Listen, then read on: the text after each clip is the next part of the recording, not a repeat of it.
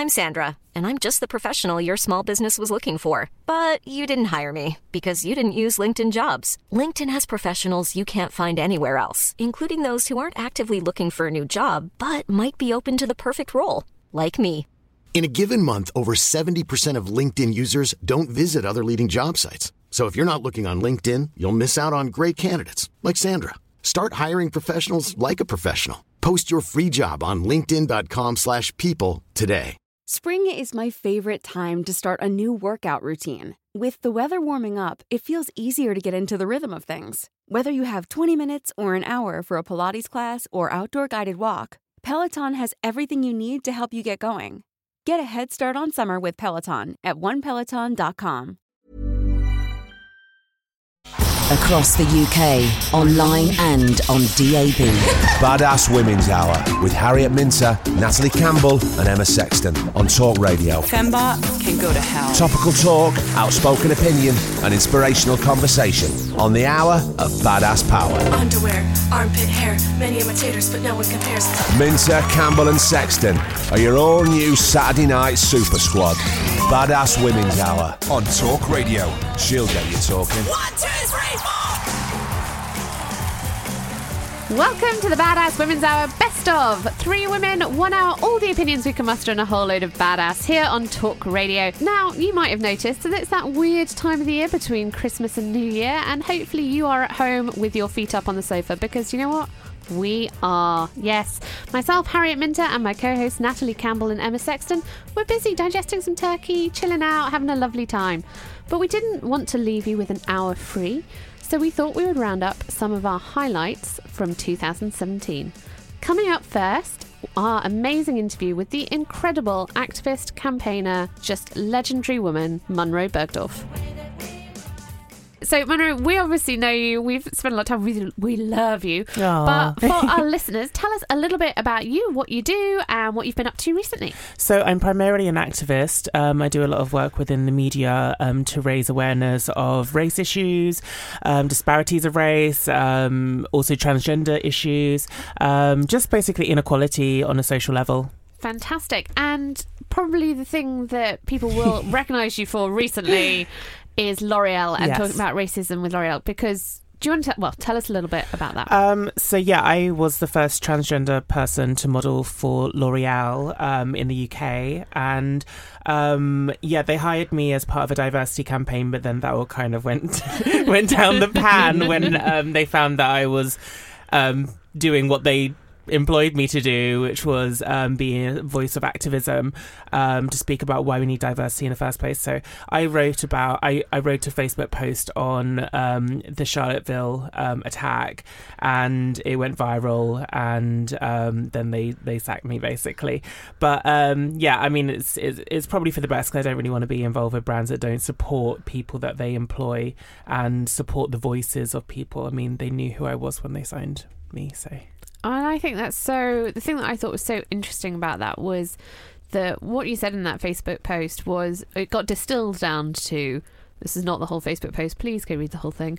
But it got distilled down to all white people are racist. And everyone, oh my God. Yeah. And we sat here on the show and we were like, no, but yeah, that's correct. It is correct. I mean, you were talking about what happened to Lola, and that just goes to prove the point. And it's almost like every single time that the papers print something about a person of colour standing up and saying, this isn't right, can we please have equality?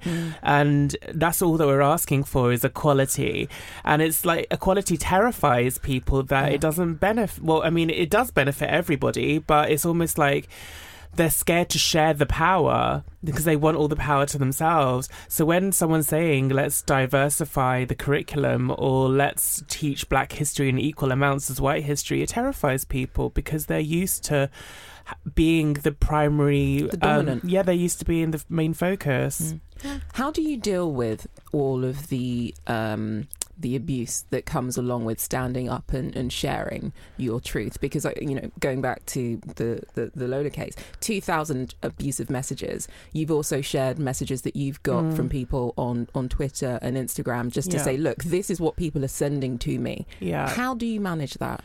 I mean, sometimes it does get to me. It depends on obviously how tired I am, how stressed I am. There's factors, but if I'm doing good myself, then I don't really let it get to me, because really it isn't about me. It's their racism, and it's them being unable to actually find their place within this multicultural society that we're in.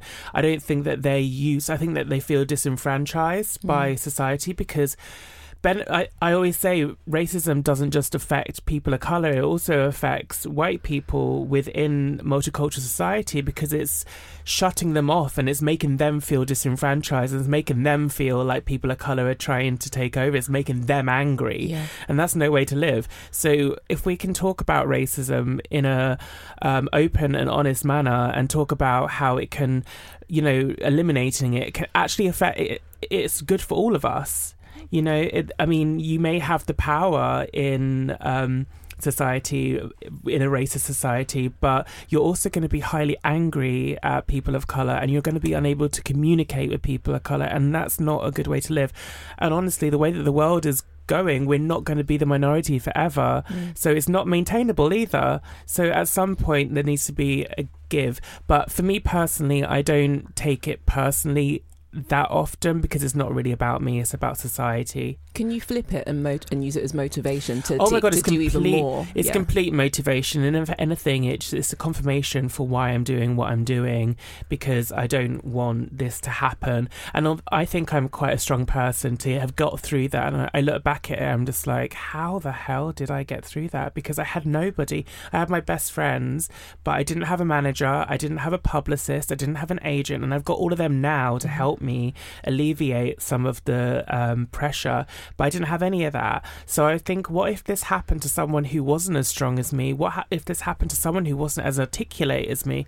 Articulate? What a word to get wrong. Articulate as me. They would be completely screwed. Like, L'Oreal would have buried them, the media would have eaten them up, and we can't let that happen, because it's like the media are going after strong black women, like Lola, like me. They love to tear us down, but I don't know what it is. Actually, no, I do know what it is. We all know what it is. It's racism, and it's almost like these people just don't realise what they're doing. They're proving our point. If we don't have a diverse reading structure, so it's alleviating whiteness into, the stratosphere. And then as soon as you question that, they tear us down. That's exactly why we want diversity. I'm just always fascinated about the defensiveness. I always noticed it in men when it was around the gender, and now I'm noticing it in terms of race and the defensiveness that white people have around it. And for me, I feel that's the biggest barrier to get over, because when people are defensive, they're just not open to other points of view. But I'm still, I don't know, I always like to solve problems, but I'm like, how do we get people to just be more open-minded, not get on their defensiveness where they have to write articles like the Telegraph, they have to give you a hard time? I think the main thing is that when you talk about racism to a white person, it's almost like you need to convince them that you're not talking about them. You're talking about, when I say white people, I'm talking about society, white culture. Exactly. And it's difficult that we need to generalize everybody into demographics and generalize everybody, but that is society. We're all part of society. We can't, no one is above socialization. We all fall into categories. So when you talk about racism to a white person, it does get their back up, but then once you start saying this isn't about you, if you know that you are dismantling racism yourself, if you know that you can talk about racism in an informed and impartial manner without getting your back up, then that's great. But if you're getting your back up and you're not doing anything about it, then that is the problem in itself. So once we can start talking about it, you're right, we can just move on. But until we can talk about it, there's literally no hope, because it's fighting against something that doesn't need to be fought against. Yeah, that's what I don't understand. It's just there's the end, that whole article with Lola. It's just like, why do you see this as such a bad thing? It is. It's anyone that's in. It's the phrase, isn't it? Equality feels like oppression to those that are using the privilege. So men will get angry with. That's what I tried to bring up on the Piers Morgan show. show. That, you know, he's like, so we live in a sexist society. I was like, yeah, we do. We live in a sexist society. We live in a homophobic society. We live in a racist society, and everybody that has the privilege, if they're asked to share it, then it does feel like they're taking a bit of their power away. But also a classist society as well. Oh, for sure, 100%. Especially that Grenfell illustrated that so loudly. So yeah, I mean, completely. So I just wanted to ask you, because you're part of a new series on Huffington Post called The New Activists. Yes. And it's a documentary series following young people who are like putting themselves out there and really challenging various kind of issues of inequality within our society. Did you see it, but until this documentary had come about, would you have described yourself as an activist, or were you just like, this has got to be said, so I'm saying it? I mean, I never really defined myself too much before the whole L'Oreal thing. I kind of did, because I did 10,000 things. I was a bit of a slashy. I just like to kind of, you know, be a multifaceted person like all of the rest of us. But it's kind of just been a little bit more focused since. And I know what I really want to focus on. I know what needs to be focused on. It highlighted a plethora of things that really need to be sorted out. So activism is definitely where I'm focusing it at the moment. And I did do a lot of stuff about gender and sexuality before, but I think that was also a positive thing, that when I was going on television, it was a transgender woman of colour not talking about being a transgender woman of colour. I think that was a great thing in the media to show that trans people don't need to only be on the television when they're talking about their gender, because up until now, that's kind of, I mean, the media's obsession with our bodies is completely weird anyway, but that's really the only time that you'd see a transgender person on the TV in a storyline or whatnot. I was actually commenting on something else that affects all of us. What do you think we could all be doing to maybe alleviate some of this, and I guess racism within the UK, but any of the other inequalities? Do we all have to be activists, or no? I get asked that question a lot, and I think the pressure is always put on marginalised people to be activists and always come up with the answers. And that's really unfair. We need people that are in privileged positions. We need the people that perpetuate the injustice, whether or not they're part of that injustice. If they're part of, you know, it's like men, we need men to stand up to say, you look, this isn't okay. You can't treat women like this in the workplace. We need that. We don't need women saying, you know, that are fighting the good fight all the time, because it affects us. You know, we need cisgender people fighting trans people's corners. We need white people fighting black people's corners. We need to come together. It can't always be the marginalised person always coming up with the answers and not being listened to half the time. I break it down as, so the process is, so it's awareness. So you know, if you are the majority and you don't feel marginalised, it's being aware of what's going on to other people.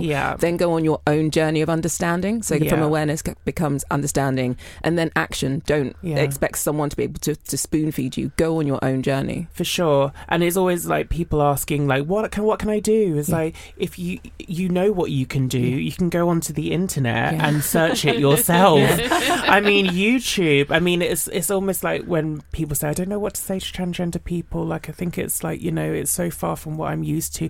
If you're really that interested in helping the trans community, there are 1,000 YouTubers that talk about what can you do to help trans people, or there's 1,000 like black activists on YouTube talking about, as a white person, what can I do to be less racist? What can I do to, you know, break down racism? There's so much you can do on your own without expecting people to give you all the answers yourself. That was Munroe Bergdorf talking with us about her experiences in 2017. Coming up next, we're looking at some badass balls ups. Yes, when we try and solve your problems. And it was Stacey Solomon and her wisdom that was helping us out earlier this year. Across the UK, online and on DAB. Badass Women's Hour with Harriet Minter, Natalie Campbell and Emma Sexton on Talk Radio. She'll get you talking. Welcome back to the Badass Women's Hour Best Of, here on Talk Radio with me, Harriet Minter, and my co-hosts Natalie Campbell and Emma Sexton. We're off enjoying our Christmas break, so we're bringing you some of our best bits from last year. Coming up next, it's our Badass Balls Ups with Stacey Solomon. So problems this week. Who's starting? Yeah, I'm feeling confident. We've got Stacey and Nimco. I'm feeling confident about our balls ups this Oh. week. Okay, first one came via Twitter from Erica. This is a bit of a business-like leadership one for you ladies here. Erica says, I just started a new management role and have 4 team members. Having never really managed this many people before, how can I start off on the right foot and get them working with me and not against me? Any experience of leading teams? Wing it. I was going to say, literally, there are so many jobs I've been underqualified for, and I just go in there like I'm overqualified. I'm like, hell yeah, this job was made for me. Okay, badass. That's it. I love it. No, I think winging it is a good thing. But I remember, so I was 26 when I had my first management thing. I was just thrown in, and I had to manage women that were a lot older than me, and I made the mistake of trying to get them to like me, not trying to get them to respect me and work together, because I think them liking you will come, but ultimately they need to, like, you have to wing it to say, don't be like, I am the boss, but in that kind of way of the fact that I'm confident to do this job. So I think work to gain the respect and to gain the authority as opposed to gaining friends. That would be my best advice. A tip that I've always done is I always used to take new team members out for an hour for a coffee, and I'd really just make it all about them. I'd really find out about them, what motivated them, what they wanted in their career progression, and that always really helped, because when you get to know them, you know what they're interested in, and then you can start to shape what your team is doing according to where they're going to go, and that's always worked really well for me. Yeah, I'm with you on that one. I think I'm with you on the wing it. It's just stand there, think, right, do I want this? Can I do this? And just roll with it. And it's almost that faking it till you make it. I know it's a cliche, but just pretend. Yeah. And then you'll wake up 3 months later and you're like, oh, I'm doing this thing. The thing that I didn't think I could do. And just look at all the managers that you've had that have just been really awful and just don't do anything that they did. Don't be them. Exactly. Nimco, what's your balls up? So yeah, my balls up is about meeting culture. So this is from Zara from via Instagram, and she said, my company loves meetings. I know meetings are important, but I feel like we're wasting time that we could be spending on projects. How do I change this? God, that's so common. Do you get stuck in loads of meetings when you're doing your I do. But I like to have a meeting. I enjoy the meeting culture, and I enjoy socialising. I feel like that's probably the key to working your way up in this industry and getting to where you want to be, is to get on with people and to find out about them, like you said, and to know them. But also, I always have found that if I've ever had a problem in a place where I work, even when I was working in a fish and chip shop, if I raised the issue, people are always open to suggestion and new ideas. If you feel that something isn't productive and isn't working for your working environment, put a suggestion together. Or encourage them to maybe get a suggestion box where people can leave their ideas and have like a look through and see if people want to trial them out and it might work. I always think be honest with your employer, because the most of the time they want their company to be doing better, and their company only does well if you're happy. Yeah, see, I feel like we're kinfolk. It must be the Libra thing. Like saying everything that I was saying. Like I have Hang nothing on, to add. Stacey to can't this. come in here one week and suddenly be favourite. What? Sorry, it's the Libra vibes. Libra vibes. So wise. What so wise. So our last one comes from Deanne, and it's via Facebook, and she says, sadly, over the past 2 years I lost both my parents due to illness. Other than having sadness from breaking up with a boyfriend, I'm not sure how to deal with it. These experiences have left me with extreme anxiety about my own health too. Every tiny ache, every cold, lump or pain terrifies me. How can I go back to being the happy, carefree person I once was, making sure at the same time I'm in good health? You need to go to CBT. I have struggled with health-induced anxiety. Fortunately for me, and it's awful to hear, I am not in the same position as you, and I can't imagine what I would do if I lost the cruxes of my upbringing, which are my parents. That is a complete and utter trauma, and you need to deal with it as to what it is. It's a trauma, and trauma needs addressing, and it needs counselling, and it needs help. Health-induced anxiety is very common. I'm literally make up my own health-induced anxiety. I make up things that are wrong with me. I believe it's happening. I get full of dread that something awful is happening, and it's all made up in my own head. CBT has been really helpful for me. It is cognitive behavioural therapy, and it basically teaches you how to reprogram the way that you think. So I used to see the letter C and automatically think of the word cancer, and it teaches you to stop sending those signals from one part of your brain to the other and stop associating everything with the worst case scenario. There's other things as well that I tried that didn't work for me but could be really helpful to other people. Hypnotherapy.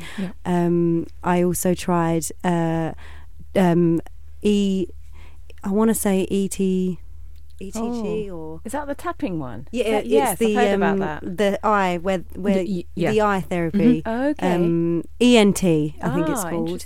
But CBT was the best. And if you're scared about seeing somebody, get a book about CBT and just study it, and you'll automatically start making changes. What were your triggers? Because I'm guessing for her, she might also, on top of having deaths in the family, she might just have triggers. So beyond seeing a C, were there other things that would happen and it would just put you into that place? It could be anything, to be honest. I think when you have anxiety, it can strike you at any time and it doesn't pick and choose. Most of the time it would be if somebody spoke about a family member or somebody I know getting ill or something happening, I would automatically think, oh God, I could have anything right now, which is a really, I mean, I'm not going to say silly because it was real for me and it still is, you know, so it doesn't ever go away, but it's not effective. You can't enjoy your life when your brain is programmed that way. And anxiety is so powerful. I've had an anxiety disorder before, and it really did frighten me, the way that it just builds on top of the experience. And I really had this feeling that I was like being pulled into almost like a drain. I felt myself spiraling down, and I really did think, if I don't get a grip of this, I think I could really get myself into a really tricky situation. So anxiety is really powerful, but you're right, Stacey, there's lots of things that you can do, but it's about getting that help pretty soon, I think, isn't and just it? being honest with yourself, as we were saying. I think I completely agree with that, and I think we've all been in situations where the world has seemed to consume us, and I think grief is that first open door, and then it's really hard to come through it. And I was just saying that at the moment that my grandmother's not very well, and it's the idea of the fact that I'm thinking about her dying as opposed to her actually enjoying the time we have and actually watching her live and so on. So I think it is that conversation of, first of all, being honest with yourself and saying, nah, this is not healthy, and then getting help. Switching it around slightly, how do you all make yourself happy? What's your go-to happy place? So if you feel anxiety coming on, or even before that, how do you put yourself in a happy place, and what do you do? So I don't know if you've heard about a thing called anchoring, where you can do something or change your state of mind from anchoring a positive thought to a thing. So when I had a very difficult time, when I felt really good, I had a perfume. I bought a certain perfume, and so whenever I spray that perfume, I take a moment to smell in, and that's my anchor for happiness and a good state of mind, and that's a perfume I wear every day. Stacey? Do you know what? If there's one good thing that's come out of having anxiety and health-induced anxiety, is that I feel pretty great about everything, because my worst case scenario is death. So unless I'm dying, I feel really good. Everything for me, that's my dream, is to be alive every day. You know, like I feel very lucky for and grateful. And so I think when you catastrophize about the worst of the worst happening, everything else is blooming great. I'll take it. They say gratitude is the secret to happiness, don't they? Being grateful, like there's the gratitude thing where you say, and like, forgiveness. I've learned to forgive myself. I was always being super hard on myself, and the whole point is like always not doing things perfectly. So now when something fails, and there's this project I was working on for 4 months, and then the other day I got an email at 11 o'clock in the evening, somebody pulling out, and I literally just cried, and I thought, you know what, it's okay, you can't get everything you want. And then in the morning, 8 o'clock in the morning, they changed their minds. So I don't know what happened. But ultimately, I've learned to realise that nothing's always going to be perfect, and forgive yourself for those things.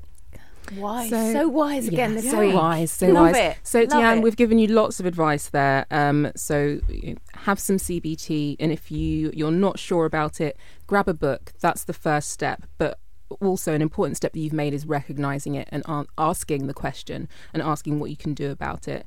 If you're also thinking, actually, CBT is not right for me, maybe find an anchor, find something that makes you happy, find you something that moves you out of that space. But thank you so much for sharing your question with us. I would also add, and this may or may not be for you, Rihanna. Get a Rihanna playlist. She's, she makes me happy. She grounds me. She makes me have a good day. So just adding that in there. And maybe that soundboard. A bejazzled hip flask is the other thing. Again, connected to Rihanna. Bejazzled. Bejazzled, yes. Because you got me guys thinking about vaginas and stuff. So yeah, I'd get myself a hip flask. That was some 2017 wisdom there from Stacey Solomon, all ready for you to bring into the next year with you. We're going to take a little break, but coming up next, we've got an interview with YouTuber Hannah Witton. Across the UK, online and on DAB. Badass Women's Hour with Harriet Minter, Natalie Campbell and Emma Sexton on Talk Radio. She'll get you talking. Welcome back to the Badass Women's Hour Best Of with me, Harriet Minter, Natalie Campbell and Emma Sexton here on Talk Radio. We're off digesting our Christmas turkey, but we've got some of our best interviews for you. Coming up next, YouTuber, vlogger, all-round badass woman, Hannah Witton.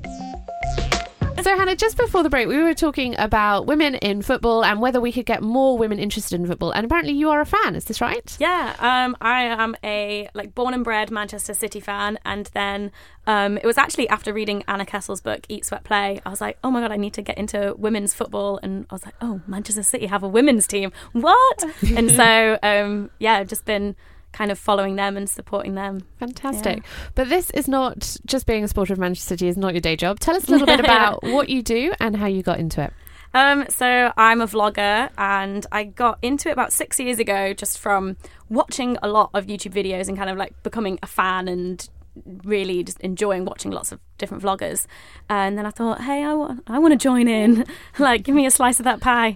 So I started just making videos and 6 years later, here we are.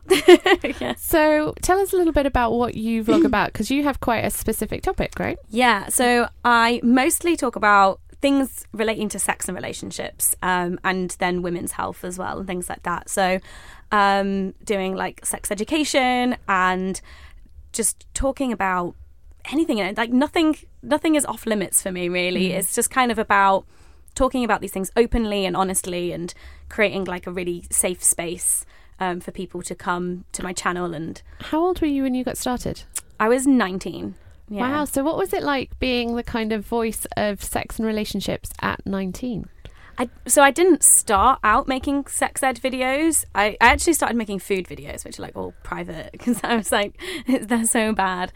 But I just cringed like watching them. Ooh. But I started making sex ed content. Probably, actually, I might have still been 19 when I did that. Yeah. But I don't think I really ever thought about the pressure of it at the beginning, because it was just something that I did for fun, and sex ed was something that like really interested me even before I started making YouTube videos or discovered YouTube videos. And Lacey Green, who is a US sex ed YouTuber, was someone that I watched and who really inspired me, and I didn't see anyone doing that in the UK. And so I thought, hey, amazing, I'm going to do that. Nat, how do we make sex education and talking about sex, especially as women, mainstream? Because I still feel that it doesn't have a taboo as much, but we don't talk about it. It's still not part of national curriculum in the way that it should be. There's still a bit of we're talking about sex, or we're having to sort of have a jovial conversation about sex, as opposed to this is a fundamental part of life and living. It's something we should enjoy. It's something that, going back to our earlier conversation, we should have a sense of agency in. And I feel like when research is done, and we'll come on to a story in a minute, it's done through the male gaze. So what does this mean for men? No, it's our bodies. Yeah. When can we start having a mainstream, educated, research-based conversation about sex and what it means for us? It's ridiculous as well, especially in terms of like the research around female health, women's health. It's just a lot of it just isn't there. And to bring it back to Anna Kessel's book again, because I'm just obsessed with her.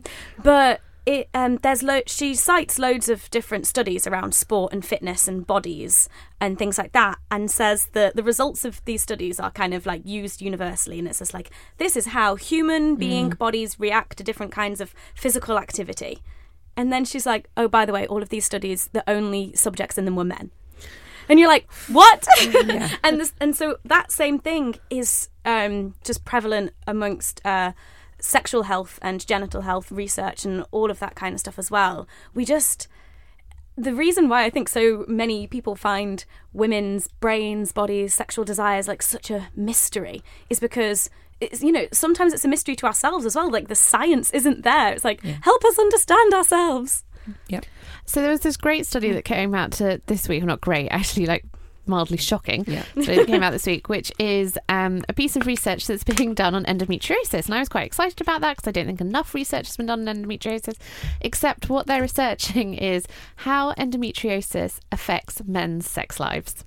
Sure. I was like, what? Because that's the only way they can make it mainstream, so the men get interested, so they can do some research. It's just not good enough to be about us. It's so frustrating. Wasn't it a university paper as well? I'm just like, of all the things that you could explore and get some research and some knowledge out in the world, and you kind of pick that, really? Because I think we've all got friends that suffer from endometriosis, and it can be paralysing. Especially when there's a bad flare-up. But again, going back to your point, the research is done through a male gaze because it's not good enough to do it about us. And I guess I assume part of the work that you're doing with the sex ed and having this open conversation is just getting people to, if the research isn't there, talking about it amongst their friends and I guess asking questions which down the line might get someone to do some research and actually dig into this. Absolutely. Like my whole thing is, like, I don't have all the answers. I'm just one person, but I'm someone who is interested in this and passionate about it, and I'm gonna ask questions, and my audience are very responsive to that, and often they'll have information that I don't know, and it's like a lot of sharing of resources, which is amazing. But yeah, with my series, The Hormone Diaries, which is I came off the pill last summer, and I've just been documenting the process of the changes to my body and hormones and all of this kind of stuff. There's just so much that we don't know, and I've just felt like I've just dipped my toes into all of this stuff. Can you give us some insight into that? So what's 3 things that you've noticed? Oh, since coming off the pill. So I've gained weight since coming off the pill, and before that, what you hear, like I always thought that you go on the pill and you gain weight. That's like the main story that we hear, but obviously it affects every woman differently. So I've gained weight. I'm like so broody. I came off the pill, and like I was single for like 5.5 years happily. I came off the pill and was like, give me a boyfriend and a baby right now. And like luckily I found the boyfriend, so I have one of those now, and now I'm like, baby. Like it's mad. Like it's just kind of like I just want a baby inside of me, which was weird coming to terms with as a feminist as well, like, and as a feminist, like grown up in a feminist household and like been like happily independently single for all this time, and I'm like, oh my god, I'm a traditional woman.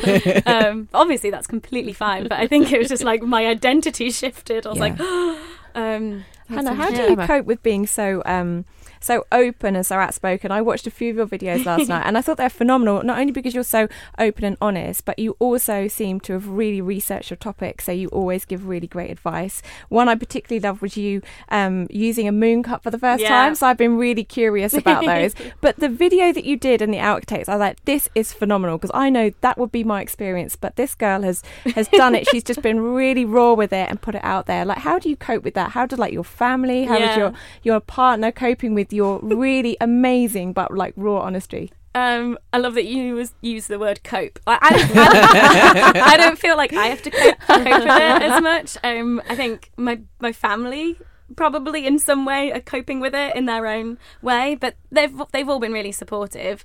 My gran watches like all my videos. And she watched like the Hormone Diaries episode on period sex, and she was like, it's horrible. I'm like, yeah, it's all right for you. You don't have periods anymore. I'm like, some of us have got to make do. But I don't know. I feel like over the years of doing this, I have been able to kind of adjust and set myself very clear boundaries that I have with what I want to share online. And to a lot of people, it does seem like, oh my god, she's oversharing all of this information and it's too much or whatever. But actually, from my side where I'm sitting, it's incredibly calculated what I'm sharing. And, you know, from the filming process, like I edit my videos, and then the whole process, filming, editing and uploading, there are so many different points along that process where I could go, actually, no, I'm going to take that out. So everything that people see online is like stuff that I'm like, yeah, happy with currently. Obviously, we sometimes regret things years later, but you're conscious and in control. Yes, 100%. And so this connects back to another question, which I think it's a consistent thing I seem to be asking, and it's probably completely my own prejudice. But what do you consider yourself to be? Do you consider yourself a writer? Are you a businesswoman? Yeah. Are you a blogger? What are you, and what is it that you want to be? What do you do in 10 years' time or 20 years' time? I'm intrigued. You want me to have an existential crisis right now? Sorry. No, this is generally something I think about a lot, and me and my friends who are all in the same position. I swear I heard some like media outlet calling this like the slashy generation, because we're like writer / vlogger / producer / like all of these things. And yeah, I don't. It's a nightmare when you're trying to write a Twitter bio. Like, it's just like, what do I call myself? But yeah, I think I like to call myself a vlogger rather than YouTuber, just because I feel like vlogger is more like the verb, like that's what I'm doing, whereas YouTuber is like tied to one platform. And I'm like, Vine died, Snapchat is dying, like YouTube, I mean, it looks pretty strong right now, but like, it could die. Great point. If YouTube dies, I won't be a YouTuber anymore, but I can still be a vlogger because I still have a camera and an internet connection. Writer, book, blog, what else? Presenter, host, producer, podcaster. I don't know. There's just so much. I don't like the word influencer, even though like that's what I am as well. Even though I don't like it. Own it. Yeah. Own the influence is very important. Content creator, but everyone's a content creator. So I don't know. There's just so much. It's okay. We'll give you time and you can have an existential crisis now. We'll hold you up. Don't worry about it. Sometimes I like producer, because then that's just like, you know, with everything that I do, if I were a production company, I'm a one-woman production company, so then I'd be the producer or director of everything. Yeah, take that. Yeah. Also, the producers, that's where the money is. So, you know, come on. So we're going to keep Hannah with us for our next section as well. But Hannah, you do have a book, so tell us about it very quickly.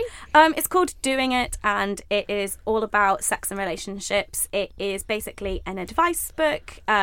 I like to think that this kind of should be in every school library.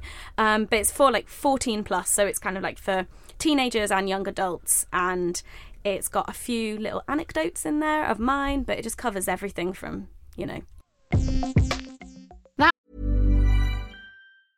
Many of us have those stubborn pounds that seem impossible to lose, no matter how good we eat or how hard we work out. My solution is PlushCare. PlushCare is a leading telehealth provider with doctors who are there for you day and night to partner with you in your weight loss journey. They can prescribe FDA-approved weight loss medications like Wegovy and Zepbound for those who qualify. Plus, they accept most insurance plans. To get started, visit plushcare.com/weightloss. That's plushcare.com/weightloss. Cool fact, a crocodile can't stick out its tongue. Also, you can get health insurance for a month or just under a year in some states. United Healthcare short-term insurance plans, underwritten by Golden Rule Insurance Company, offer flexible, budget-friendly coverage for you. Learn more at UH1.com. Hey, it's Ryan Reynolds, and I'm here with Keith, co-star of my upcoming film, If, only in theaters May 17th. Do you want to tell people the big news? All right, I'll do it. Sign up now and you'll get unlimited for $15 a month and 6 months of Paramount Plus Essential Plan on us. MintMobile.com/switch. Upfront payment of $45 equivalent to $15 per month. Unlimited over 40 gigabytes per month. Face lower speeds. Videos at 480p. Active Mint customers by 531.24 get 6 months of Paramount Plus Essential Plan. Auto renews after 6 months. Offer ends May 31st, 2024. Separate Paramount Plus registration required. Terms and conditions apply if rated PG. That was Hannah Witten giving us some of the expertise and knowledge that we all wish we'd had when we were in our 20s, but we didn't. And that's why we earned enough wisdom to be able to answer your badass balls-ups. And that is coming up next here on Talk Radio. Across the UK, online and on DAB. Badass Women's Hour with Harriet Minter, Natalie Campbell and Emma Sexton. On Talk Radio. She'll get you talking. Welcome back to the Badass Women's Hour Best Of with me, Harriet Minter, my co-hosts Emma Sexton and Natalie Campbell here on Talk Radio. It's that time of the year where we're too busy doing anything to be in the studio recording, so we're just giving you some of our wisdom that we accumulated in 2017. And this comes courtesy of the very, very, very badass Cindy Gallop. So it's that time of our show where we use our combined wisdom over 100 years of mistakes made and lessons that we didn't really learn to try and help you with your problems. It's our badass balls ups.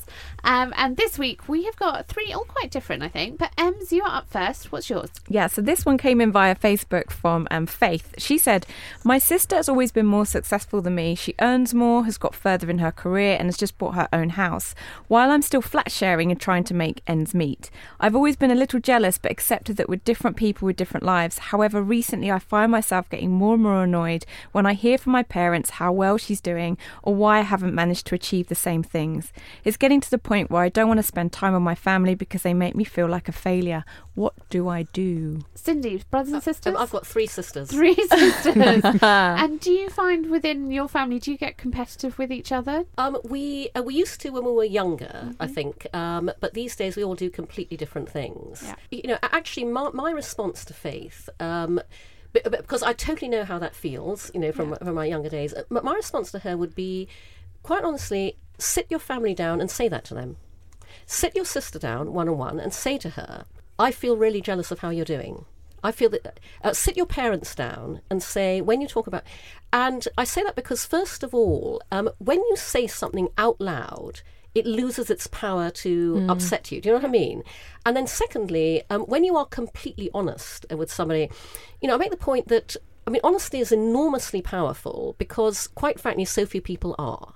You know, telling the truth can be very endearing because so few people do. Yeah. And so I would literally put that out in the open, be very straightforward and say, you know, I know this is, I mean, you can say, I know this is ridiculous, but I just want you to know how I feel and see how they respond. Yeah, that's actually, it's a great point, because I remember a few years ago, I had a job. I used to work for The Guardian, and it's quite hard to do. It's quite hard to get a job there. But my mother, who, bless her, is a committed Daily Mail reader, was horrified, absolutely horrified that I'd gone to work for the complete opposite of her political opinions. And she used to say the whole time, she went, "I don't know why you can't write for the Daily Mail Times. I don't know why you've got to go and write for that lefty organisation." And it actually really, really hurt me. And then one day I said to her, I was like, "Well, every other mother out there would be thrilled that their daughter had achieved this. Every other mother would be shouting it from the rooftops, and I'm really hurt that you don't." And she was a bit horrified, but she's completely changed. So she's really says how proud she is, and you know, she makes a real effort. And I hadn't thought about that when we were talking about it. It's true. Actually, if you tell them, I think families want the best for you, don't they, Nat? Yeah, definitely. But I also think it goes back to the what does she want. So Faith, you said she's bought her own house. Do you like where you live? Do you want to buy your own house? You know, do you like your job? Do you want to do something different? Because if you don't, and you actually love what you're doing, then all of this, the kind of anxiety is artificial because you don't want her life. Yeah. That's really So true. it's figuring, Good you know, point. where are you sitting within your own self? And actually, if the jealousy is because you're not happy where you are, then you need to change it. Yeah. Use it as motivation. I agree. Jealousy Good comes advice. when we don't know what we want. I agree. Nat, you've got our next problem for today. What is it? Yes. So this one comes from Anna, and she says, "I work for a super aggressive alpha female. Every time she walks into a meeting, she takes it over, ignoring the agenda and not listening to anyone or what anyone else wants. Our team has gone from happy and inclusive to miserable and secretive ever since she's joined. None of us like her style, but she's the boss. So what can we do? I really love my job, and until she joined, it was the best office to work for. It was the best office to work in and the best organisation to work for. Do I have to leave just because I don't like my boss?" Oh, I think you do, don't you? Like, what can you do? You can look to move to a different team, maybe. If you really love the organisation, is there a different team you could go and work for? Could you go and work for somebody different? The other thing I would say is look at how close she is to her boss. So people come in and move in and out quite quickly. But yeah, if you really hate her, you can't stick that out, I don't think. It's a good excuse to look for something else. Cindy, would you stay or would you go? Well, first of all, I would absolutely sit down and talk to her about this. Yeah, and I would sit down and talk to her about it because if it can't be resolved, then you absolutely should go. But again, this isn't about you, it's about her. It's about her situation, the context in which she's operating within the organisation. And again, when, if you sit her down and in a very constructive way say, we all want the same thing for the business, we all want it to perform, you are interacting with us in this way, that's inhibiting a great performance that would in turn make you look good, and I'd really like to talk to you about it. And see what she says. Because if it's about some huge pressure she's under, some very difficult scenario, then there may be a way to kind of sort through that so that you can all, align. And if she responds really badly, then that's a very clear indicator that there is no hope and you should get out. Nat, would you talk to her? Yeah, but I would do it over alcohol. So I would go, giving away my trade secrets here, I'd get her absolutely plastered. And on the way to being plastered, she'd release all of the things that were issues. And you'd know about her whole life and all of her insecurities and all of her hang-ups and who within the organisation she's scared of and doesn't like her and all this stuff. And then it's not you, because it really probably is not you. But then you figure out how you can respond and deal with it. But I would be direct, and then I would figure out what I want to do next. But if I loved my job, I would find a way to stay. Yeah. Okay, stay or go. We're a little bit conflicted, but do let us know what happens. So our final problem, I've got it. This is from Shelley via Facebook. You can find us on Facebook at Badass Women's Hour, and we love to get your messages, so please do come along, follow us. She says, my boyfriend and I have a great relationship, but he recently confided in me that his best friend is cheating on his girlfriend. I'm friends with the girl through both of them, and I feel really bad for her. It's also affecting mine and my partner's relationship, as I feel he should tell his friend to sort the situation out and stop this behaviour. Should I tell the girl? Cindy? No. That way madness lies. I mean, in this scenario, in whatever context, it's about their relationship. It's not about you. And even if you think you're doing the right thing, it's going to rebound very badly on you and your own relationship. Absolutely. Shoot the messenger, right? Yeah. No, absolutely do not tell her. And, I would say with your own boyfriend, take the conversation kind of further than just the fact that his mate is cheating on his girlfriend, because if it's impacting your relationship in terms of how he's responding, that there are more values at stake than simply this situation, and you should explore that more widely as to why the two of you are differently aligned in this particular context. What about girl code though? Shouldn't we tell girls? We've discussed this before. No, because she will not thank you for it. Exactly. Okay. She won't, but I don't know. I think there's something about girl code which is, I think maybe not telling her, but there's definitely something which is about not supporting it. So, I'm not having this other girl over to my house. I'm not going on double dates with them. I'm not going to be in the room when they're talking about it. I don't want to know. And if she came to me and said, I think so-and-so has... Yeah, then I'd be honest, because at that point, you're in a different conversation. Right, Nat? I'm with you, but I would also be dropping some subliminals again, so that after the wine would come out and I'd be like, so, how are things with you and George going? Did you check his credit card statement lately? No? Oh, maybe you should. Just saying out there. No reason why I said that at all, but that would be my approach. Yeah, so basically don't say anything, but leave some really large hints. Like swipe his phone, screen grab some messages, that kind of a thing.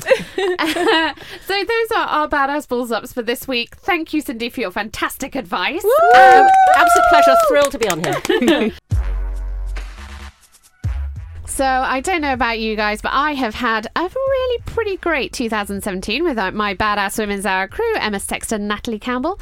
That was Cindy Gallop giving us her wisdom, but we like to leave you with our own wisdom. Yeah, a little something for you to live your life by, not in the coming week, but in the coming year, 2018. This is our Badass principle for 2018. Nat, what is it?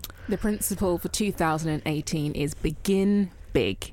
And begin big is all about setting off with the right intention. What's the big thing that you want to achieve this year? How do you want to make your life better, significantly different? But not just your life, someone else's life too. How can you give back? How can you champion a cause? How can you put yourself in the position of someone else?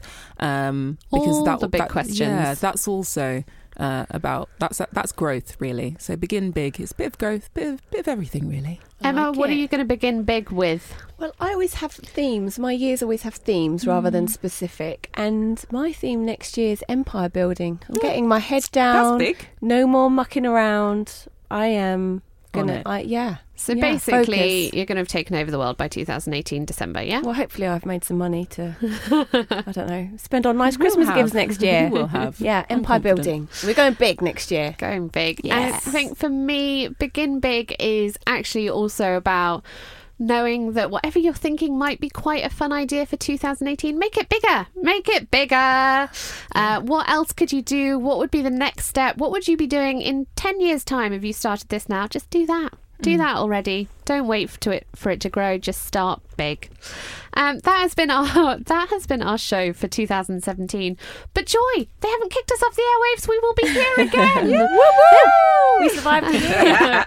We will be back in January 2018. But in the meantime, if you want to talk to us, if you want to tell us your New Year's resolutions, what you got for Christmas, or just say hello, come find us on social media. You can find us on Twitter at Badass Women's Hour, HR at Badass Women's Hour, or on Instagram, Facebook, all the socials. Or you can come find me at Harriet Minter, Nat at Nat D. Campbell, and Emma at Emma Sexton. And we will be here again, same time, same place, next year on Talk Radio with the Badass Women's Hour.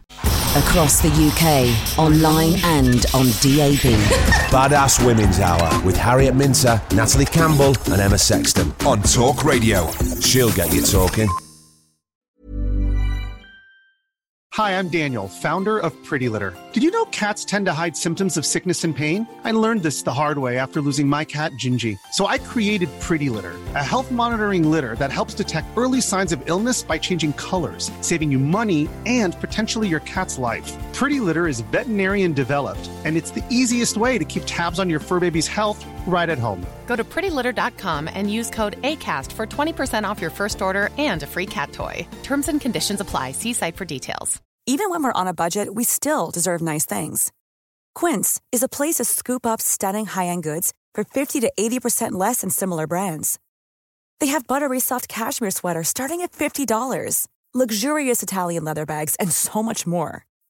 Plus, Quince only works with factories that use safe, ethical, and responsible manufacturing.